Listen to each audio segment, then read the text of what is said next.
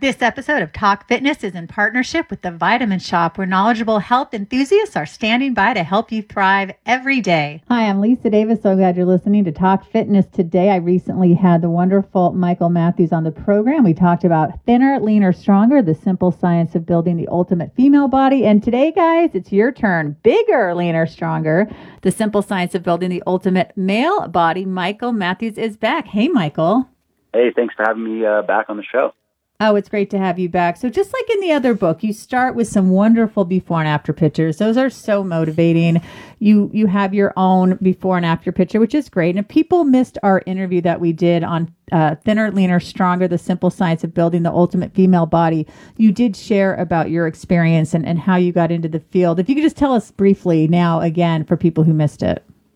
Yeah, sure. So I got into weightlifting as a teenager. I was 17, turning 18, and I grew up playing sports, played a lot of hockey, and then wanted to keep doing something with my body, and got into weightlifting. In the beginning, I didn't really know what I was doing. Like most people, I picked up some bodybuilding magazines and looked around on the internet and found a couple workout routines and just started going with it. And, you know, in the beginning, your body's hyper responsive to resistance training, so you're going to see results with just about anything that you do. However, that lasts for, let's say, 6 months or so. That's on the high end. For some people, it's this honeymoon phase, the newbie gains phase, right? Let's just say it's 4 to 6 months for most people. And then things start to slow down. And then if you want to keep progressing, you're going to have to really learn what you're doing. What got you there is not necessarily going to get you where you want to be. And so I learned that eventually. I would say more or less spun my wheels for many years, doing more traditional bodybuilding style workouts that weren't guided by any real basic understanding of the physiology of muscle growth and of strength gain and fat loss. And again, I was more just following various tips and programs and things that I would find in magazines and on the internet. But fortunately, I knew that I didn't really know anything about this. It was something I just enjoyed doing. I would do it with my friends, and we weren't taking it that seriously. But it's probably about 5 years ago now, this is about 7 years into my personal fitness journey, I guess, is when I really decided to start educating myself, because I wanted to just see what could I do with my body. What's the how lean could I get? How much muscle could I gain? If I was going to keep on working out, I might as well try to get the most out of it. And so I really started to educate myself and went primarily to the scientific literature. That's where I started, because I was looking to first understand the first principles. I was looking to understand the laws. And if we're talking about the dietary side of things, I want to understand, how does the human metabolism actually work? And if we're talking about the training side of things, how does the physiology of muscle growth work? How does the body's muscle building machinery work? And from there, then, I figured I could better vet what I was doing. I could better vet potential diets and potential training programs, and maybe even just come up with my own kind of approach based on my understanding. So that was about 5 years ago, and it went well. And fortunately, there's just a lot of good information out there. It's not like I don't say that I have. There's nothing breakthrough about me or my work. I've just done a good job. I would say finding good information and understanding it and figuring out how to explain it to other people in a way that they can understand it and apply it and get results with it. And so when I went through that process of educating myself, and then, I changed how I was eating, I changed how I was training, and over the course of the next few years, I was able to dramatically improve my physique. So I was able to get lean and stay lean and add quite a bit of muscle to my frame. And I would say achieve the type of body that most guys want. So not a bodybuilder body per se, but I'd say more like maybe an athletic kind of fitness model-ish kind of body. And then from there, it was I was like, well, I want to educate other people. I want to share what I've learned with other people, because I remember how annoying it was to just be lost in all of the noise and to not know, up from down, and to be constantly chasing one method after another, or working with one trainer after another, and not really seeing clear results or clear progress. And so in 2012, I published Bigger, Leaner, Stronger. And it was like a first edition. It was kind of a minimum viable product type of approach. I think it was maybe 50, 60,000 words or so, no more than 70,000 words. I don't remember exactly, but I just wanted to put something out there, and it wasn't about marketing or trying to sell the sizzle. It was really just straight to the point. Here's the book I wish somebody would have given me when I first started working out. It would have saved me a lot of time, would have saved me a lot of trouble, and I would have gotten to where I am now a lot faster.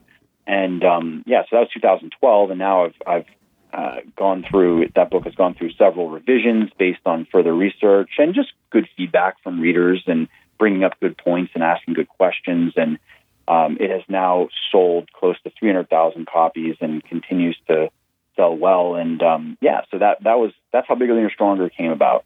Oh, that's fantastic. In Chapter 5, the 7 biggest muscle building myths and mistakes, you write, 9 out of 10 people you see in the gym don't train correctly. I know that sounds a bit harsh, but it's true, and soon you'll see why. All right, what's going on in the gym? What's everybody doing that they shouldn't be doing? And what are some of the myths that they think are true and are keeping them from attaining the body that they really want? Yeah, so... And this is more particular to guys. What you'll see a lot of guys in the gym doing is you see them they're usually doing very long workouts that are focused usually kind of just on one muscle group, and they're doing a lot of reps, usually very high reps, not very much weight, kind of focusing on getting a big pump and really trying to kind of blast or just annihilate this muscle group, and then let it recover for 5 to 7 days. Because if you train a muscle, when you're training a muscle group, when you're doing resistance training, you are causing damage, like micro tears in not necessarily the muscle fibers. It looks like it's actually more of kind of the connective tissue around the muscle fibers, but there's damage that needs to be repaired. And until it is, things are going to be too sore and too painful to really train again. And what you want to be doing, and this is one of the things that I really, really learned in my, not just research, but then in my subsequent experience, and now my experience working with thousands of guys, is you really want to be focusing, one, on increasing whole body strength. That really needs to be your overriding goal. If you're a guy and you want to gain muscle as quickly as possible, then you want to gain strength as quickly as possible. Now, that's not necessarily where this can kind of throw people off. Is in the beginning, as I mentioned, your body's hyper-responsive to weightlifting. You're going to get results no matter what you do in the beginning. You don't necessarily have to get strong in the beginning to gain some muscle. However, things change after that newbie gain phase.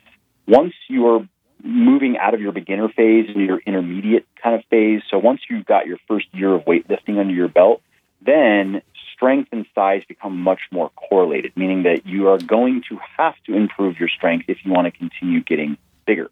Okay, so if that's true, then how do you best get stronger? Well, there's a lot of research. I mean, there's just even recently a meta-analysis by Schoenfeld, and there was who else? It was Brad Schoenfeld and one or two other people that worked on this paper, and it's very clear, there's no question at this point, that lifting heavier weights for fewer reps is better for getting stronger.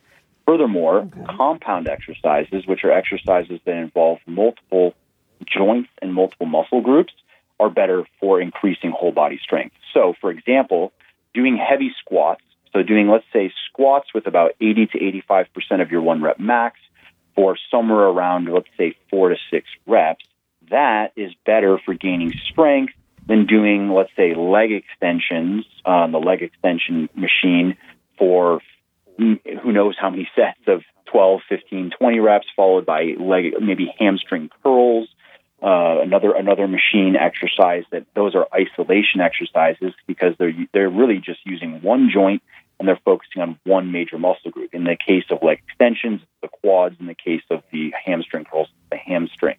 So that was one of the big changes, for example, in my own workouts. I used to do workouts very much in that way. I'd have like a chest day that would just be not too much bench pressing, more, push-ups and dumbbell flies and pec deck, really trying to isolate the pecs and then also doing a lot of sets and a lot of reps. Whereas now, yes, I still have, you could say, a chest day. It's more like a press day where I'm working on my chest and I'm on my pecs, I'm working on my triceps, I'm working on my shoulders.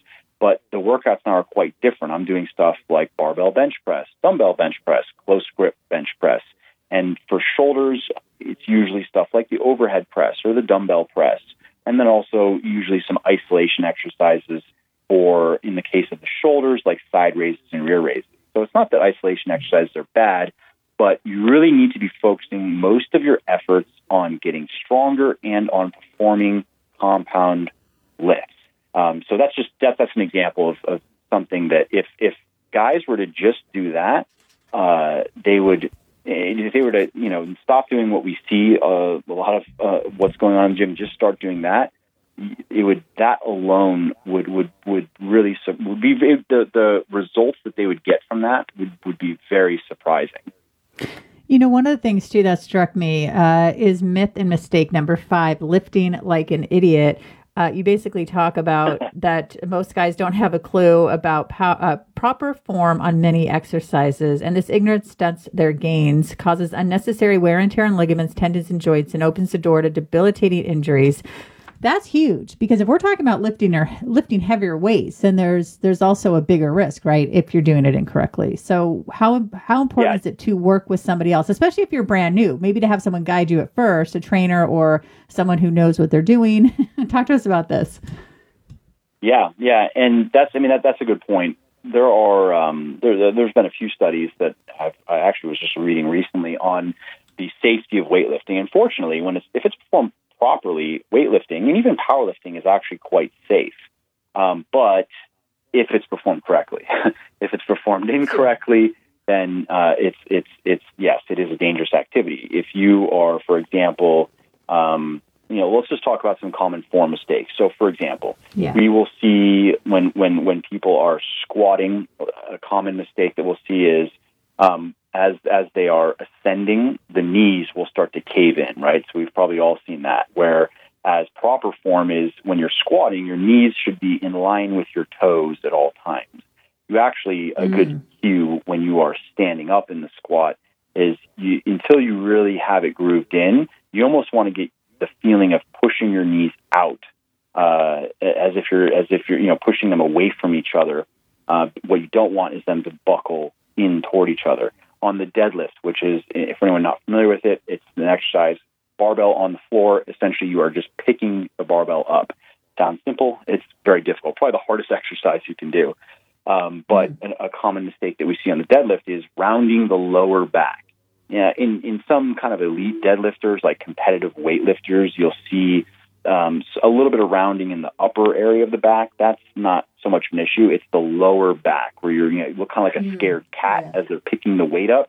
Is you're asking for a disc injury. Also, another common thing that we see on the deadlift is really yanking the weight up at the top and hyperextending the lower back at the top. Very bad idea. Asking for a disc injury.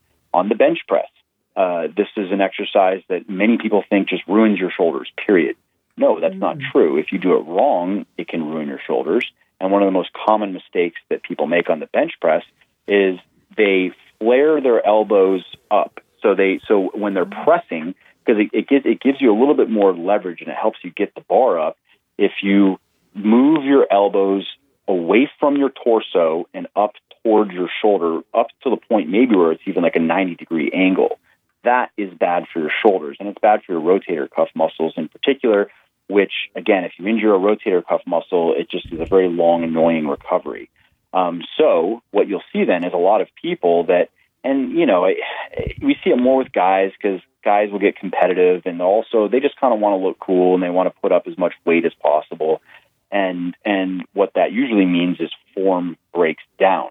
Now, not only does this increase the risk of injury, it also decreases the effectiveness of the exercise. So ironically, really all you're getting out of it is an increased risk of injury, and you're getting less muscle gain and strength gain.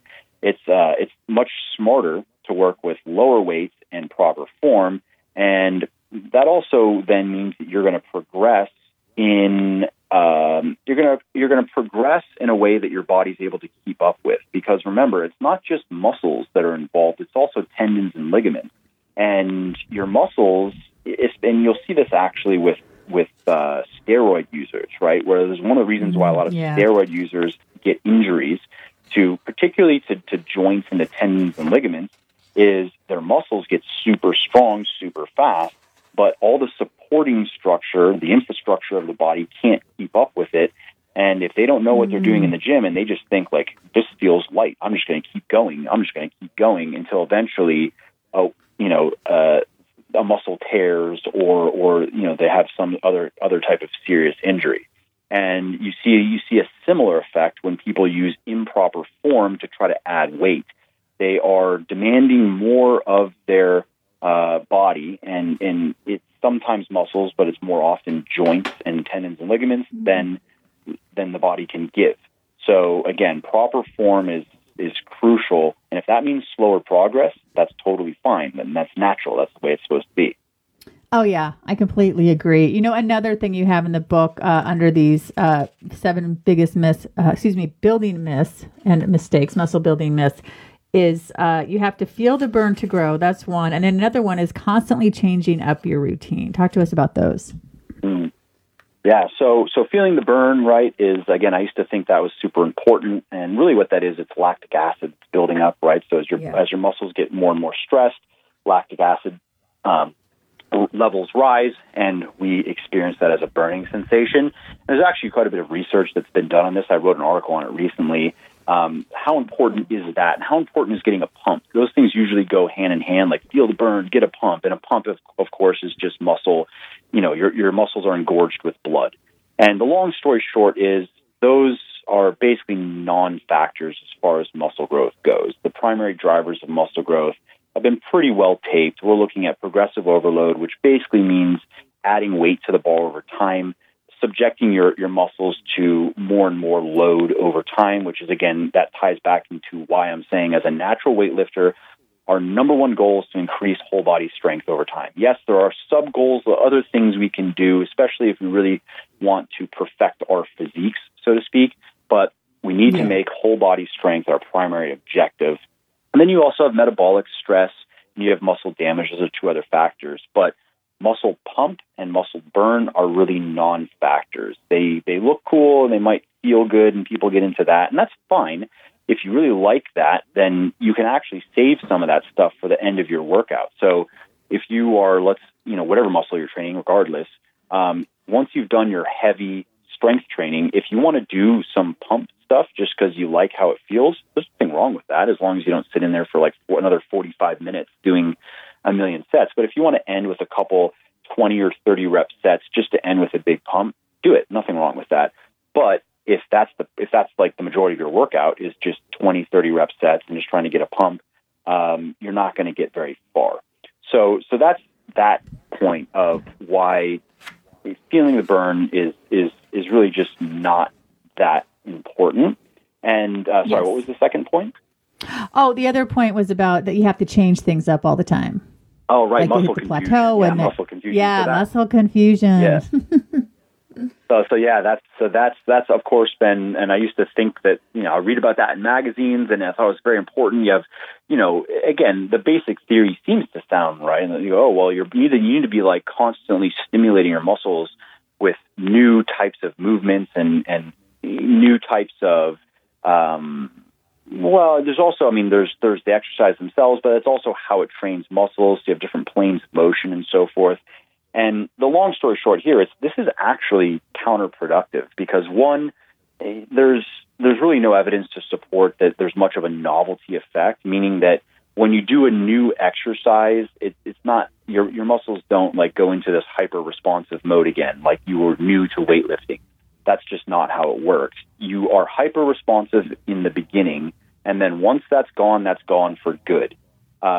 There is something to be said for training muscles in different ways with different types of movements. Yes, for sure.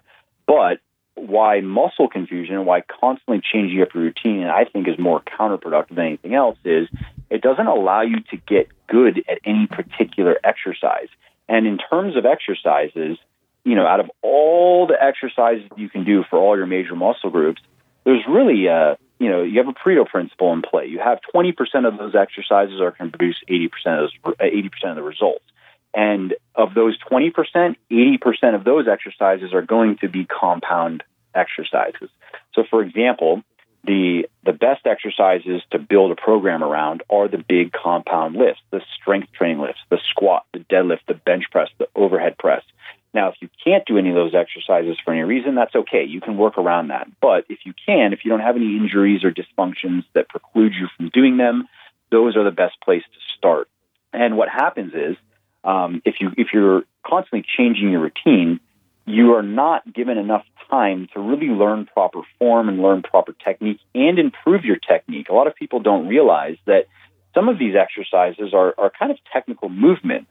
I mean, a squat is not a golf swing, but there are a number of elements to a proper squat, and there are a lot of muscles and a lot of joints that have to work in pretty good harmony to produce a good squat. And as with anything, the more you squat, the better you get at squatting. That's one of the ways to get stronger on the squat, is to simply squat more frequently. That's why many strength training programs have you squatting 2 or 3 days per week. There's some evidence to show that higher frequency is better for muscle growth, period. But what we know for sure is that higher frequency improves your skill faster.